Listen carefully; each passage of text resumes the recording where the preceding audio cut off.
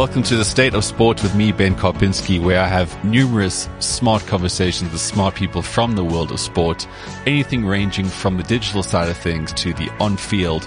Sport is very exciting right now, and I think post-pandemic we have some incredible opportunities to not only enjoy sport more, but also know a whole lot more about it. In 2022, I wanted to read more books. It's something that I just never got round to, mostly because I have a slight addiction to my phone. I'll be the first to admit that. And the thing is, when you built up an audience around social media and you built up a reference towards how you consume things being social media based, I'm going to give myself a free pass here and say that maybe I would never have read as many books as I wanted to the last few years. But this year I'm making a big change, and one of the best books that I've read so far, and I say one of the best because I've already read about 6 or 7 books. It is Guns and Needles by Clinton van der Berg, who is sitting in front of me today. Clinton, thanks so much for joining me today. How's it, Ben? Great to be here. Thank you. Now, I'm terrible at intros. I really am, because I hate scripting things, but your book is hugely, hugely impressive. And zero part of me is surprised by this, because only you could write a book like this in the South African context. I'm not trying to give your age away here, but you've been around the sporting beat for quite some time.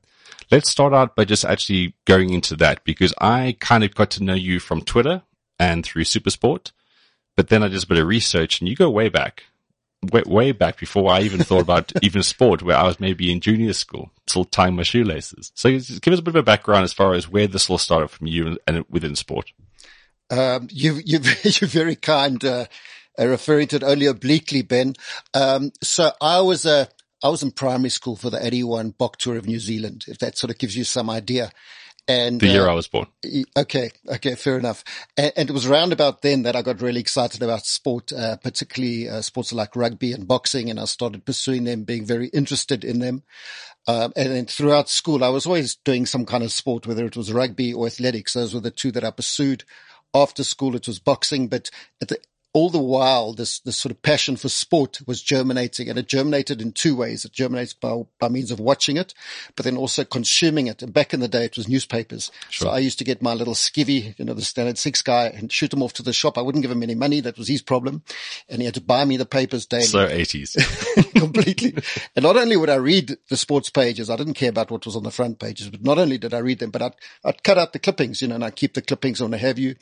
And I was in boarding school, but every now and again I would get out to the Wanderers or to Ellis Park or something, and I'd go chase rugby players and cricketers for their autographs, that kind of thing.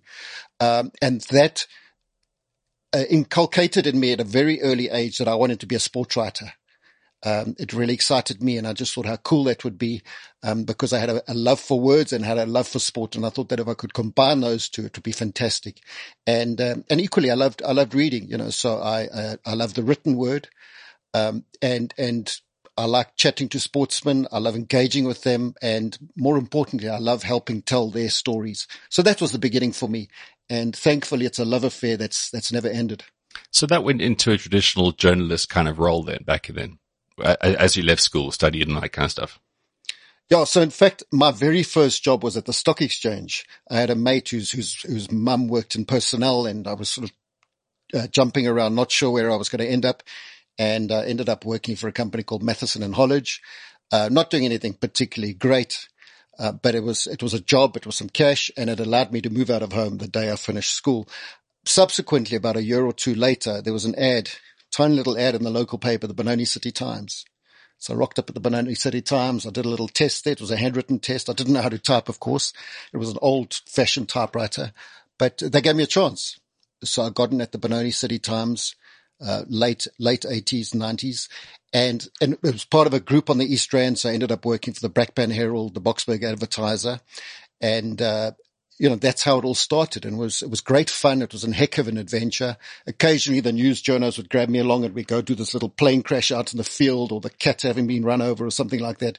But more importantly, it gave me a great grounding in reporting on sports. So I'd go cover Boksburg Athletics Club, which was famous for, doing very well at Comrades. I'd go cover Benoni Northern's baseball. I'd go cover bowls, at Benoni Lake Club. At Brakpan, I'd go do boxing, those kind of things. And it was terrific. I'd go to Benoni City Hall. Marcus and Kossi used to put on boxing shows. So those were among the first boxing shows I'd ever go attend. And I didn't realize that at the time. I was having great fun, but what I was doing is I was cutting my teeth teeth as a young sports reporter, and I was learning about good judgment. I was learning how to tell those stories, how to identify angles, those kind of things. And then from there, it moved along quite quickly. I moved to Joburg to work for Caxton, got a very nice gig, was having great fun, and then got retrenched. So, panic stations. And then Colin Bryden, I reached out to, he was a sports editor of the Sunday Times, very kindly said, come round to my house. This is how it was done in those days. I went round to his house. We had a chat and I got a job with the Sunday Times. Very much as a junior sports writer, and I was on the Metro beat, so I'd go do the local baseball and tennis and hockey and golf, and occasionally there was a club game out in Vereniging, and I'd go report on that. But in between, the senior writers were very generous, they were very kind, and they would allow me to tag along to some of the bigger events, which was pretty cool. And I kept making progress, quite enjoying it. And then pretty soon I was doing the boxing, and then I was tagging along as Dan Retief's wingman on rugby. And I went to a couple of tours overseas with the box. I managed to go to the 2000 Olympic Games in Sydney, cracked a couple of big fights overseas. I went to do Lennox Lewis, France Botha. I did Botha Tyson in 99, which was a terrific highlight. So there were lots of really cool things that helped me develop and hone my craft. And I was always very aware of the need to polish my writing. And that's something I was very conscious about and something I tried really hard to do. Well, there's something so clear about what you're saying there. You attended many things. Journalists nowadays don't get to do that for a variety of reasons, but that is why I think you're so well positioned to write a book like this. Guns and Needles, a journey into the heart of South African sports, steroid and drug culture. It really is. What was the sort of process around this? Obviously, it isn't your first book. There's so much that you have done within sports writing so far, but what was the real sort of process around this? Did you have a couple of stories that you felt needed to come out and then a book became of that? Or was this just a subject that you felt deserved a book like this? Well, in fact, both. It was a very long process, and it goes back about... I can imagine the research that must have got into this. It goes back, truthfully, about 25 years. And I'd specifically round about the 95 World Cup time, because it was during that time when the country was in this great period for the country with the vibe around the box and Madiba and everything. And there was a young girl called Lisa de Villiers. And Lisa was this little starlet. She was 14 years old, ponytails, and a superstar on the local school circuit, cleaning up, winning junior national titles. She had ambitions to go to the Olympics. And one of my colleagues, Martin Gillingham on the Sunday Times, he broke the story of Lisa testing positive for steroids. She was the youngest person in the world to test positive for steroids. So it was this enormous hullabaloo. And, in fact, she appeared at her hearing at which she was suspended the day before. So it was June the 23rd, 1995. She appeared at the hearing at the ASA offices in Braamfontein. They threw the book at her, but it was a crazy time because the very next day she was a guest of South African Airways. So she sat in the suite, her face was painted. There she was screaming for the box and her life was in turmoil. You can just imagine. So, of course, the New York Times ran this on the front page. Sunday Times ran it on the front page. And I was utterly intrigued by this. But what predated that was in 1988 when Ben Johnson had got done for steroids at the Olympics, or having won the 100-meter title. And then Lisa, I was very curious. I wondered about her. But of course, it went out of my mind. But subsequently through the years, I'd either become aware of particularly rugby players and athletes testing positive for steroids. I became aware of that, and I became quite curious as to what had happened to Lisa. And I'd always file away the clippings and things like that. And I just had it under doping or something like that. And the file got thicker and thicker and thicker. And as my own career progressed, I often checked in with various people, who had been bussed over the years. And it was remarkable. Among them, people like Johan Ackerman. I drove one day to the police training college, and Johan had been bussed for nandrolone.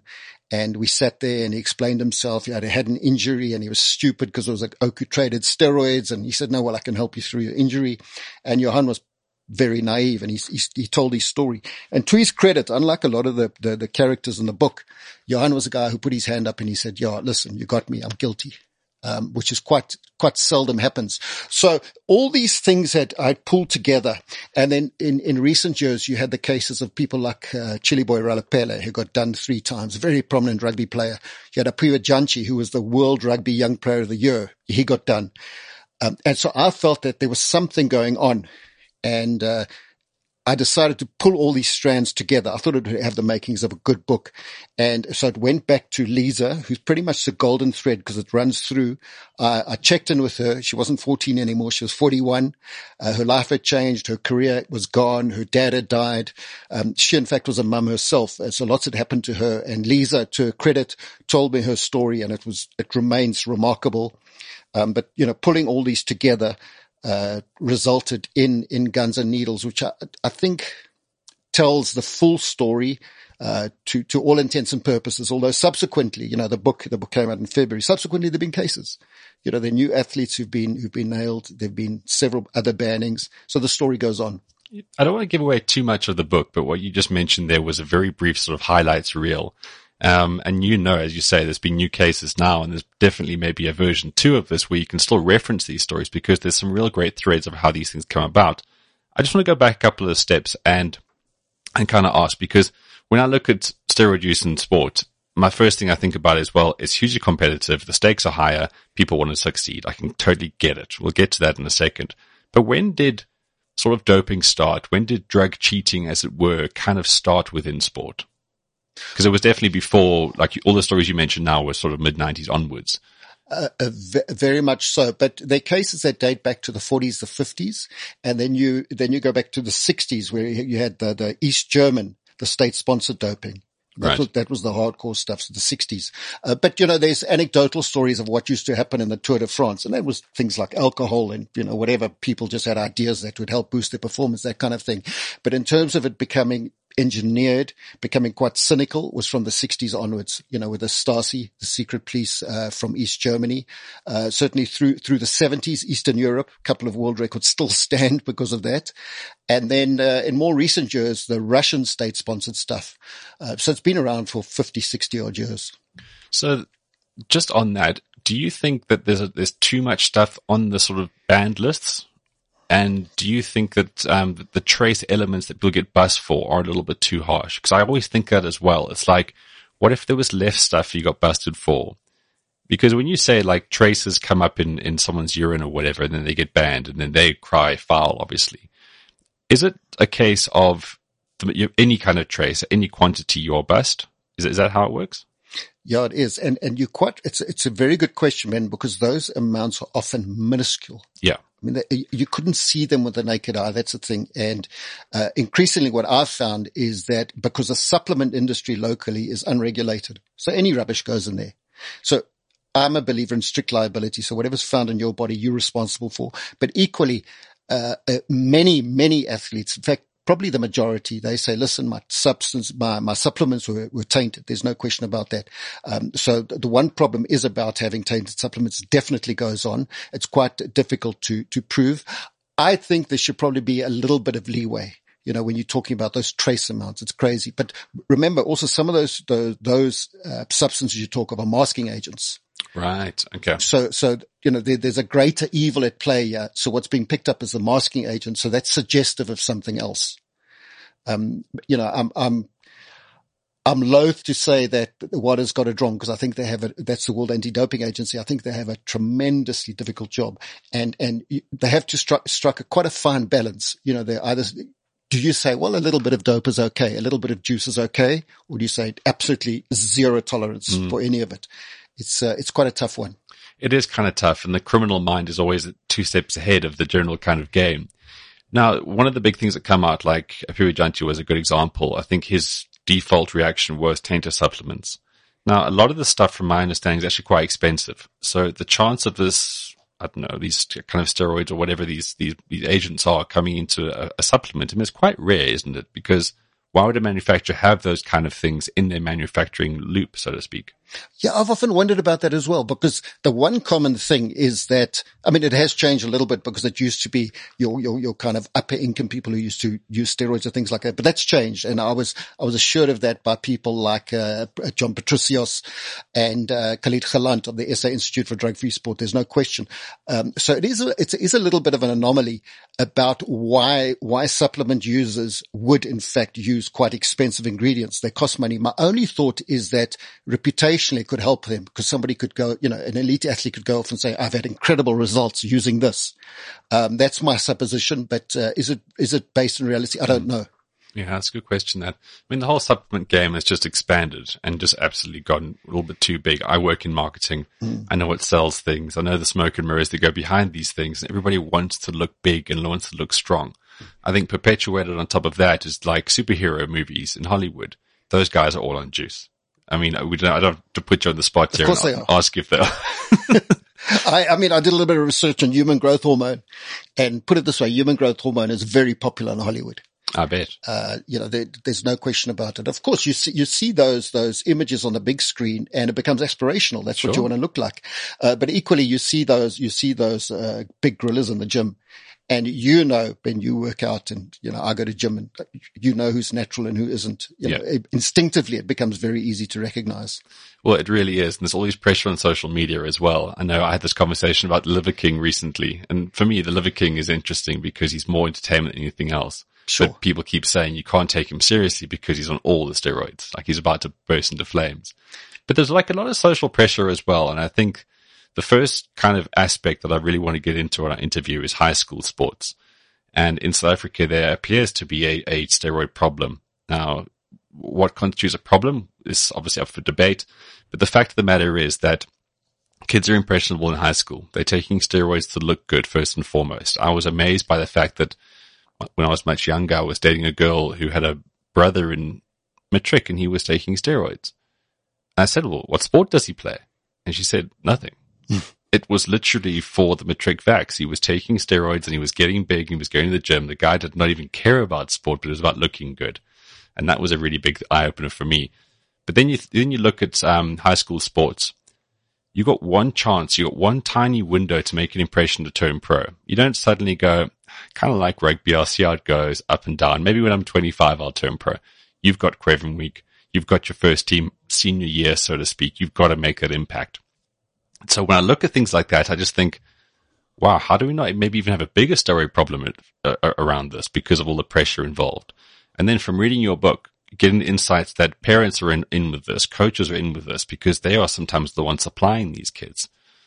Is the problem maybe even bigger because we can't properly test it? Or is this something that we'll debate for eternity right now? Well, you ask the question, is the problem bigger? I dare say it probably is. And you introed by talking about the social pressure, and there's no question vanity plays a huge role.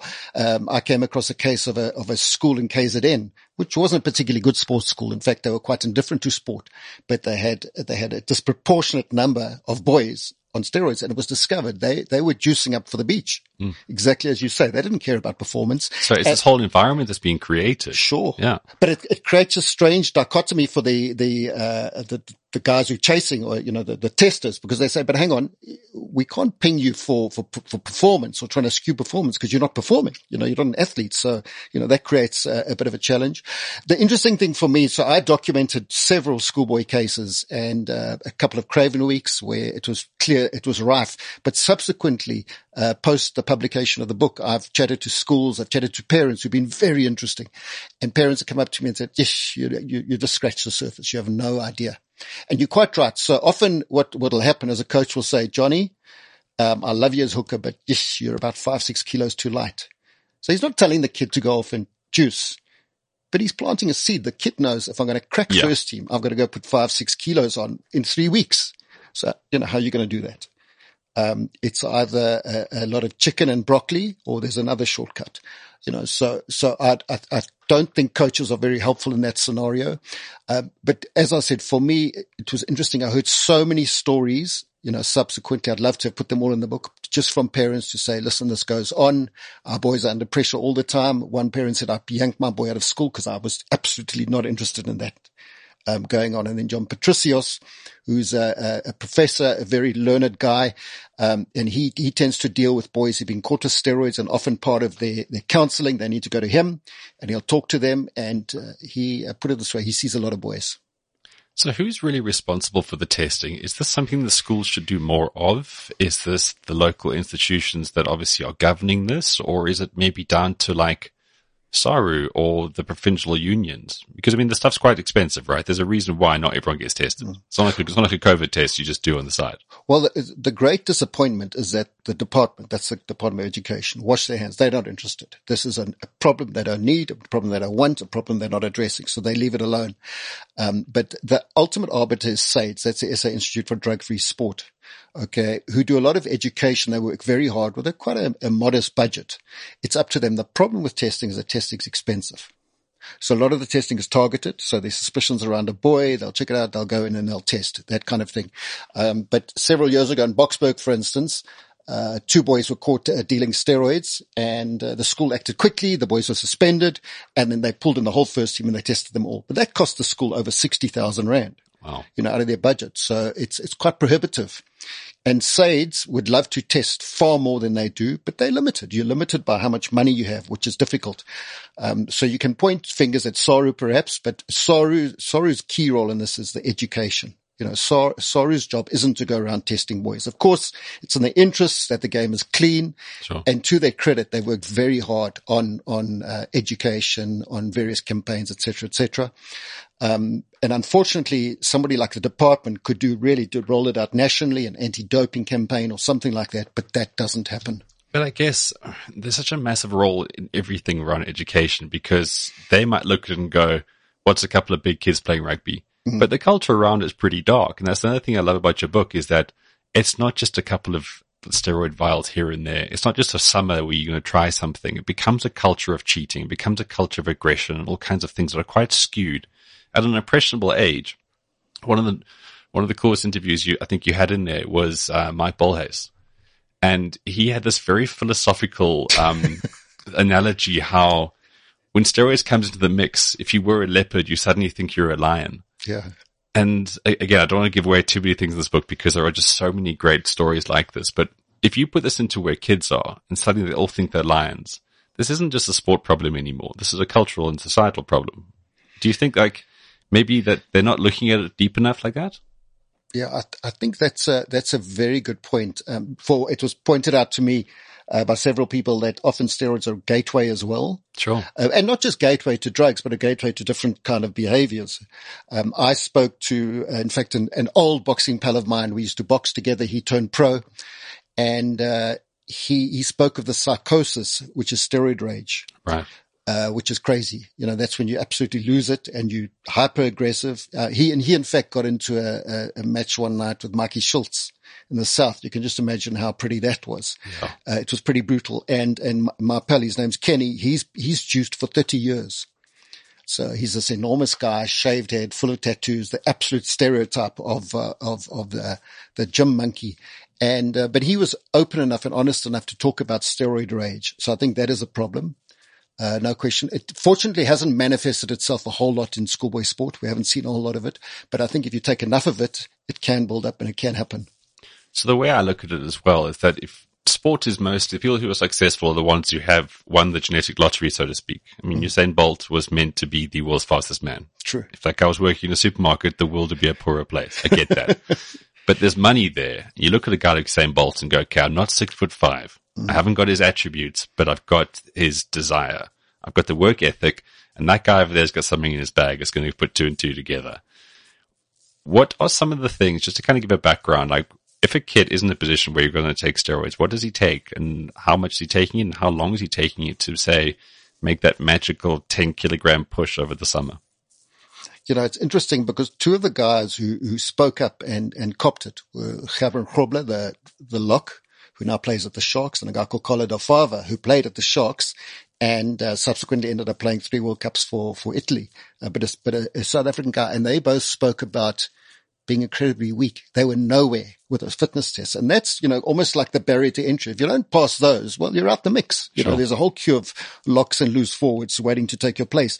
So for them, there was this enormous pressure. They needed to get up to those numbers. And they managed to, with the juice. And both of them spoke of taking very short courses, and presumably just to get them through those tests. But of course, it doesn't matter. And my thinking and my instincts around it is that a lot of guys try stuff in the off season, to get strong in the off season. It's also they sometimes just use it for recovery. Very seldom is it long term. It's too risky. Sure. Certainly in rugby, you're not getting many positives at elite level. So the names you recognize, I recognize, you're not getting a lot of positives. You are in the smaller unions. A couple of guys are copying it, and at schoolboy level, it's happening. And that's partly just because of naivety, I reckon. And in fact, maybe the majority of people I talked about in the book were just stupid. They just didn't think things through. They were naive, and they thought they could get away with it. Well, I kept thinking along the lines of, this guy knows he's not going to be a professional rugby player, but there's this roll of the dice that they can take. Yeah. They know testing isn't going to be absolutely perfect and exact to every single person trying. So, why not? I'm not going to go to jail for this. I'll be suspended from a sport that I can't play for 2 years, but if I'm not good enough, I'm not going to play it anyway. So I started thinking like that, and then maybe that's why these kids are taking so many different chances. Because what's going to happen? And that's particularly true. We focused on rugby, a little bit on athletics, but in boxing, it's absolutely worth the risk. Boxing's so cavalier with regard to steroids. We have guys come here, they test positive, and they go back and they fight. There's no issue.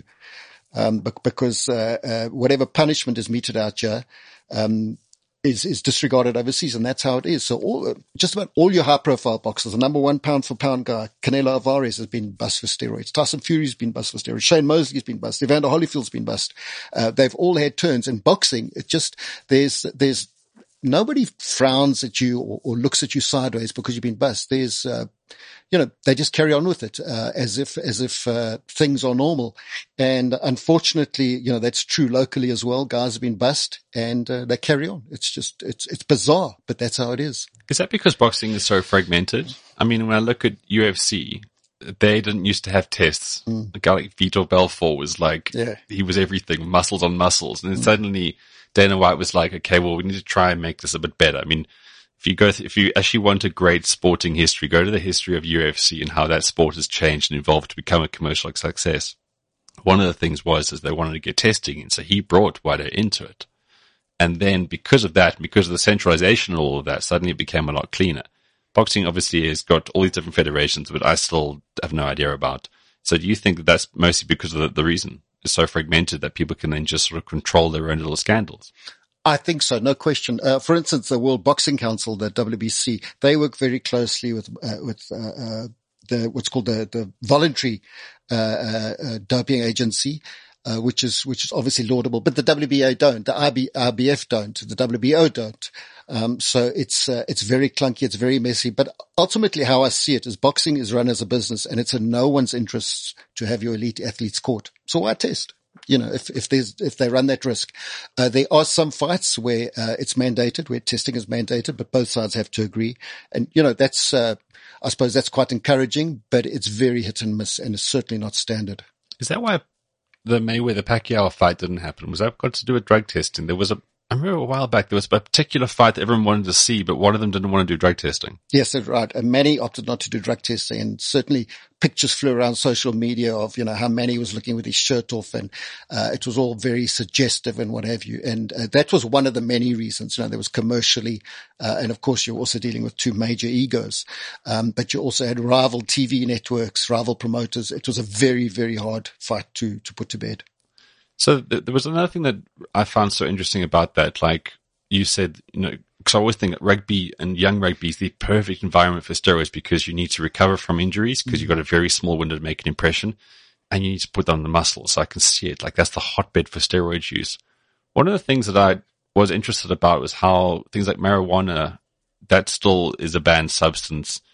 Cocaine or like some of the more recreational stuff is more like banned substances. I mean, we know that if you're a professional sports person and you're going to go play a certain sport, smoking a spliff isn't really going to help you. A few lines of cocaine the night before isn't really going to help your performance. Why is it you feel that those items are still on the list? I'll tell you why, because one of WADA's cornerstones is that they ban any substance that affects your performance. So even negatively. Such as a spliff or something. But the very interesting thing locally, as the laws have relaxed around marijuana use in South Africa, you can light up and you can have a smoke in your own house, that kind of thing is also it's far less punitive now, the measures. So you as an athlete bust for marijuana today, you're likely to get off with a warning. which wasn't always the case. Of course, if it happens 2 or 3 times, it's going to become more punitive. But SAIDS is very aware that it culturally and historically, it's always been around. It's not likely to improve performance. So you'll probably get a rap on the knuckles, but not more than that. Cocaine less so, and cocaine, in fact, has only been around local cricket and football, where a guy's at a party and he might do a line or two, something like that. But it's certainly not cynical in my view.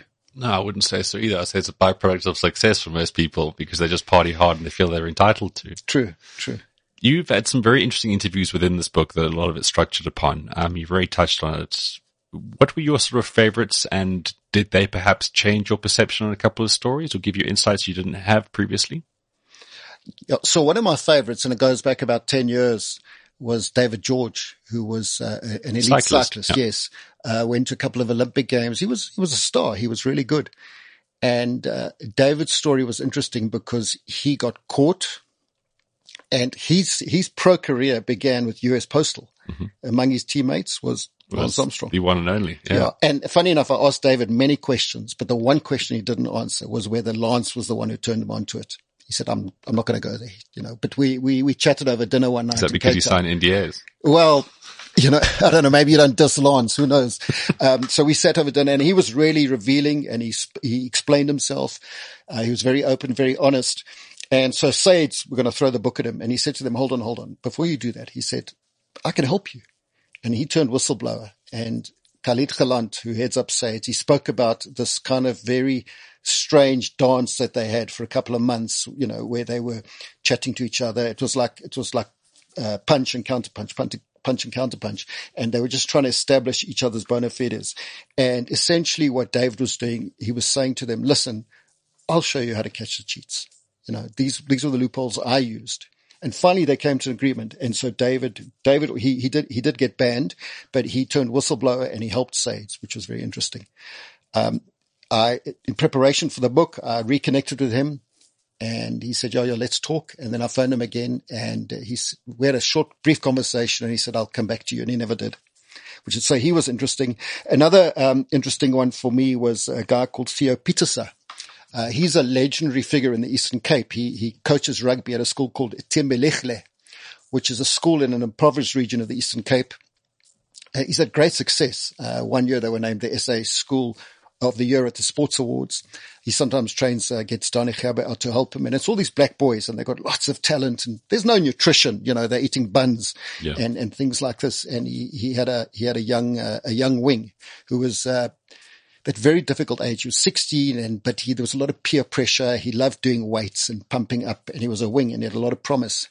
And so Bull, his name was Bull Mendu, and Bull went to Theo and he said, listen, coach, what must I do? And so the coach said, no, just stick to your buns and things. And then he got a friend who worked for a supplement company, and the oak said, no, just use supplements. Anyway, he was quite, he kept an eye on young Bull. And then one day he got a call to say, Bull is dead. And he rushed around and he found Bull, who was staying in a little apartment, and Bull was dead, and the steroids were there that killed him. You can just imagine it was absolutely dirty steroids. So Theo was an interesting guy. And partly, not just because of that particular story, just because of the good he does, and he's people like that are important in our sport. There was, Kenny, the bodybuilder I spoke about. His story was amazing. How he justified it. And it goes back to your earlier question about performance. He's not cheating anybody. He's not even going to bodybuilding shows and competing, that kind of thing. Right. He just does it for self-fulfillment, which is cool. John Patricios was amazing, because I spoke to John, and he said, sometimes these people don't realize how serious steroids are until their body's in the morgue and you slice them open. And he sort of spoke about how serious it is. And it must be quite a frustrating standpoint from him as well, because he has so much knowledge and he sees the same old person coming time and time again. I mean, that guy with the experience that he has in the industry, and even though he knows what to say to people, people will still do their own thing. As you say, like some people are quite stupid, some people are very ignorant, some people are just very determined because that's what they think that what they want in life. Yeah, and I think the real difficulty with steroids is that not a lot of it results in sort of great peer pressure. There's no stigma. you see the big guy walk around the gym all day, but nobody's like disgusted by it. Nobody's turned off. And I don't think anybody's turned off enough to say, geez, I'm never going to try that kind of thing. So the absence of stigma, even in rugby or something like that, you should be absolutely shunned. I'm not saying there's no room for rehabilitation. I mean, there must be rehabilitation. There's no question about it. Guys can come back and do a lot of good, as people have done. I mean, Johan Ackerman ultimately down the line is probably going to be in line for the Springbok coach's job one day. Sure. That kind of thing. And then you have a guy like Carlo Del Fava, who works at the Sharks and he counsels young boys and he warns against the dangers of steroids, that kind of thing. So, you can turn a very poor situation into a positive situation. Yeah, without sounding cynical, I mean, I feel like it's just going to be part of this for such a long time now. It'll never be taken away because everyone will cut a corner in some way. And there's too much money to be earned. Exactly. So the risk is always worth it. Yeah, exactly. Because it's not going to, like, as I said just a little bit earlier, like, if you get caught, it just means it's not going to work for 2 or 3 years and you can come back even. But it's getting back to supplements. And this is something that I've always been unaware of because, like, I've tried various supplements. I like training. I've been around athletes all the time. And there's certain supplements that I care about. I care about a whey protein because I'm naturally an ectomorph. I battle to put on weight. Okay. I wouldn't mind putting a little bit on because I just feel like I know how I'd like to be as a human being. I don't do any of the pre-workouts or any of the other kind of stuff which gives you huge amounts of energy. If you were, say, an athlete, and a lot of them always just, plead ignorance around what they've taken, what is on the shelf that's probably something that will make you test positive? I mean, these pre-workouts, are those things to kind of stay away from, or they're quite dodgy? Are fringe brands the ones that may be kicking up some poor results? Like what are the sort of no-go areas or sort of red flags in the supplement industry as a product, so to speak? It's such a good question. DeMart Penner, who was an EFC champion, and DeMart was sponsored by Biogen. And if you had to ask me to list the top 5 brands out there, Biogen would be one of them. Sure. So it was him, and there was a footballer as well who got caught for the same thing using Biogen. So I don't want to diss Biogen because they in fact changed their labeling and all sorts to make it, to their position very clear.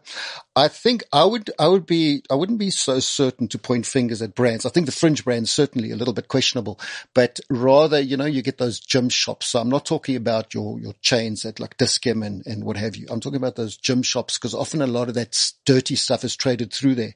Right. And I mention this because there was a guy from Boksburg who had one of these shops, a guy called Tyler Eckermans, and he went down to Cape Town for a party weekend a couple of years ago, and he was murdered.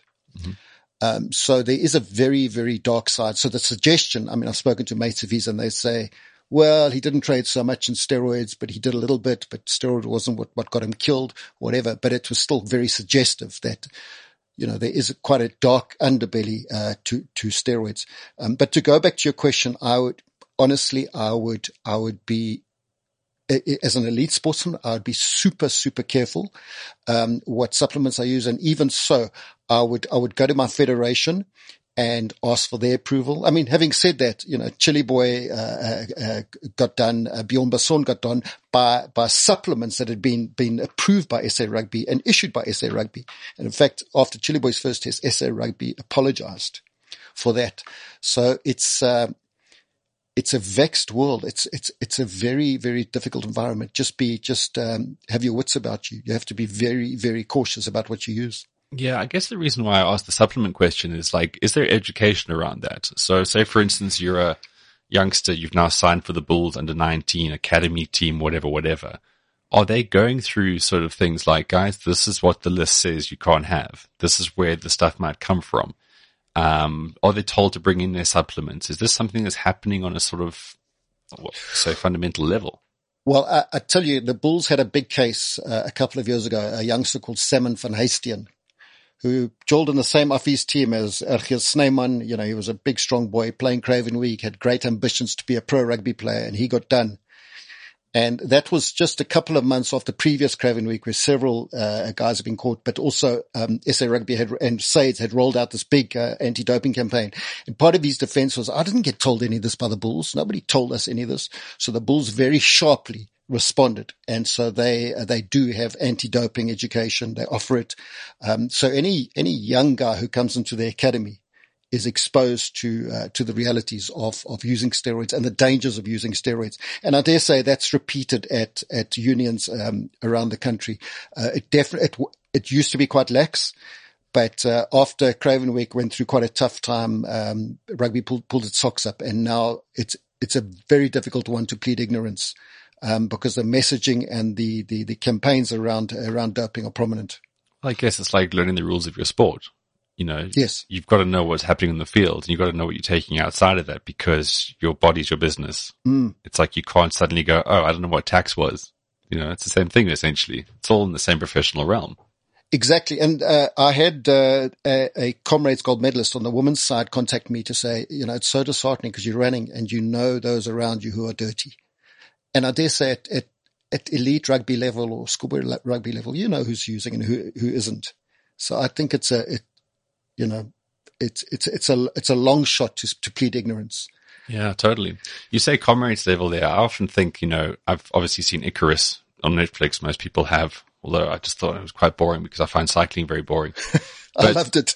But if someone can do that, and again, it's not really going to, as I say, it's not going to kill me. I'm just going to do this for a bit. I'd love to know how many recreational cyclists, the guys that are doing the 94.7 or they're doing like the Cape Town Cycle Tour or whatever. I would love to, I mean, obviously you don't have answers to this, but I'd love to know how far it goes down with this. It's like just a bit of EPO, you know, just a bit. Well, in fact, it does happen. And I'll tell you why it happens. I was told the Cape Epic, for instance. Yeah. So you have your corporate exec and he's not racing to place on the podium, but he's racing to beat his mate down the road from the other corporate. Sure. You know, that's he what wants they to look do. good. Bragging rights are a big deal. Completely. So he's ending 77th. But his pal is ending like 85th. So as long as he's above him, he's happy. So that's why you get those odd positives where, some very arbitrary guy will test positive. It happens. The same thing happens in bowls, what have you. Where sometimes people are targeted, they go test and they test positive. It's for that very reason. So, you know, you're kidding yourself if you think it's just at the elite level. Yeah, totally. I think the moment you make progress, and this is one of the things about weight training in a healthy sense, like once you start doing better, you want to keep doing better. You want to keep making these different things, but there's got to be a ceiling in your mind, which goes back to that Mike Bolhes thing. Yeah. It's like, don't go further than who you are, really. Understand that you're this and you can get better than this. Don't be a leopard who wants to become a lion. Yeah. I love that analogy. Great so line. much.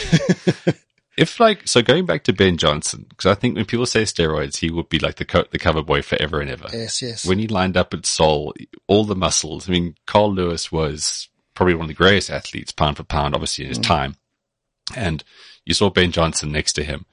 The guy was an absolute ogre. He was huge, but athletic and fast. And anyway, what do you reckon would happen if athletes were just allowed to go and do whatever? And you had a result, a race like the 100 meters. I mean, do you think that there's only so much you can do as a human being, or do you think that unregulated, there's a sub 9 second 100 meter out there? Yeah, it's a good question. And I say it's a good question. I've always wondered this. But because a lot of people have suggested, you know, why don't we just let everybody do what they want? You know, which should be incredible. I mean, I think you create some real monsters. No question. You look at Bolt's 9:58, which is otherworldly. I mean, it is staggering. Even when a guy runs a 9:7, he's not terribly close. But imagine and Bolt, to his credit, throughout his career, there wasn't a whiff of anything, of any scandal, any suggestion. But imagine you put him on juice. You know, what would he have done? I think he might have gone close to 9. Yeah, as much as I don't endorse steroids at all, I'm not just saying because of our interview today, but I think it's terrible.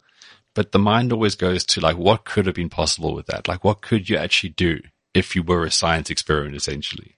Because sprinting would be a great one to have it because you need the power and the explosive strength. Well, I think Johnson suggested it. I mean, just remember how ripped he was in those bloodshot eyes, and he was a beast. You know, and Carl Lewis, of course, had won all those Olympic gold medals, and Johnson just smoked him. It was it wasn't even close.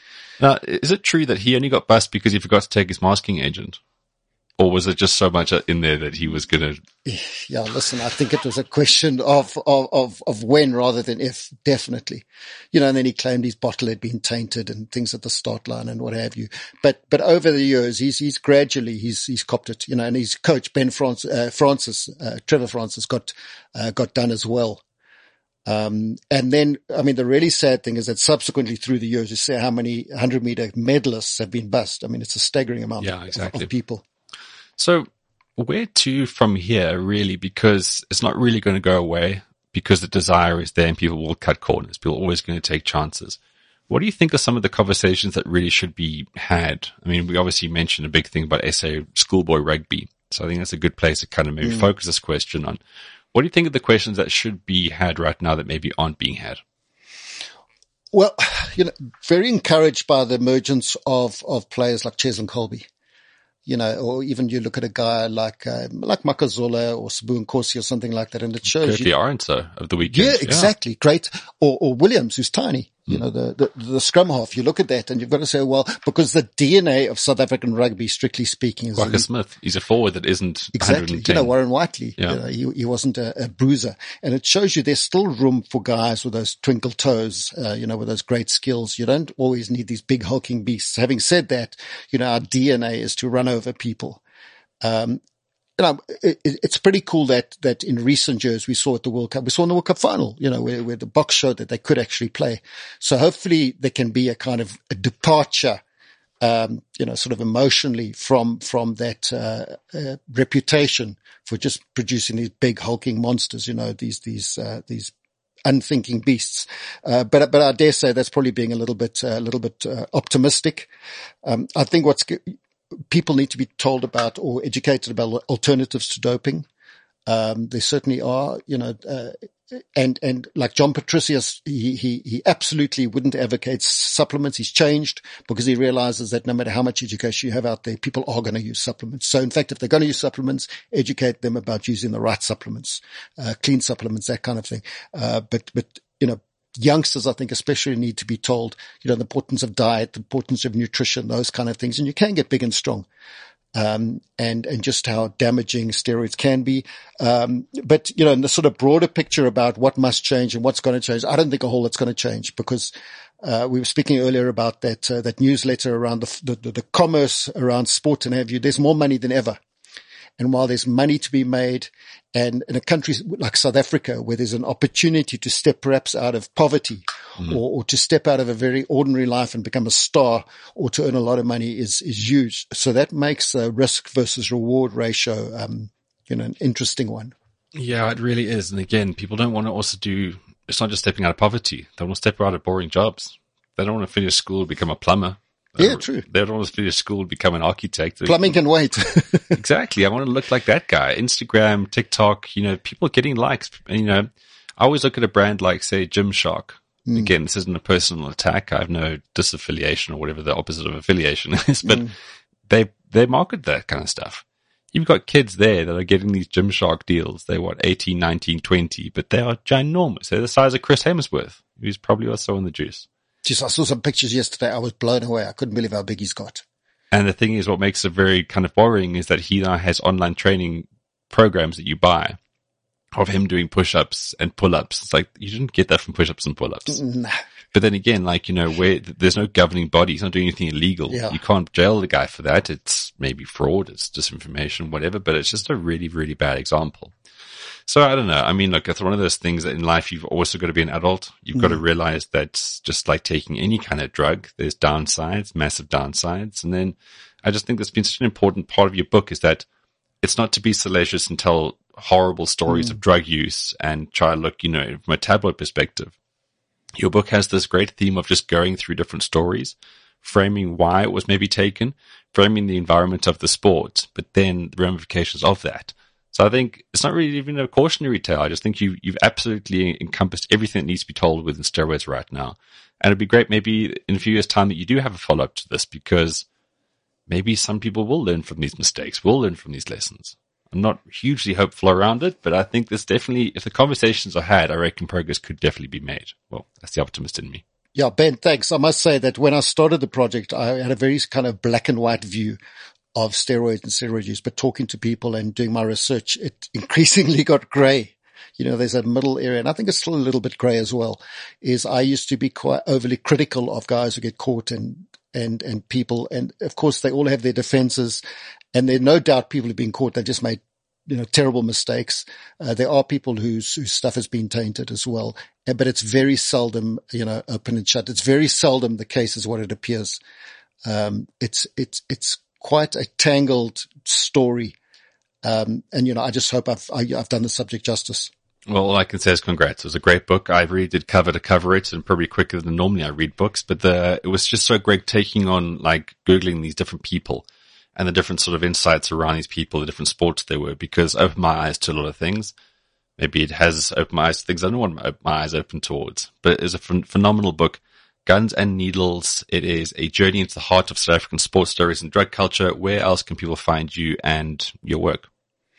Oh, cool. So I have a blog called Mumble in the Jungle.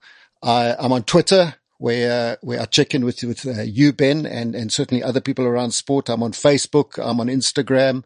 Happy to take DMs. And then my day job, Supersport. So, that's what keeps me busy.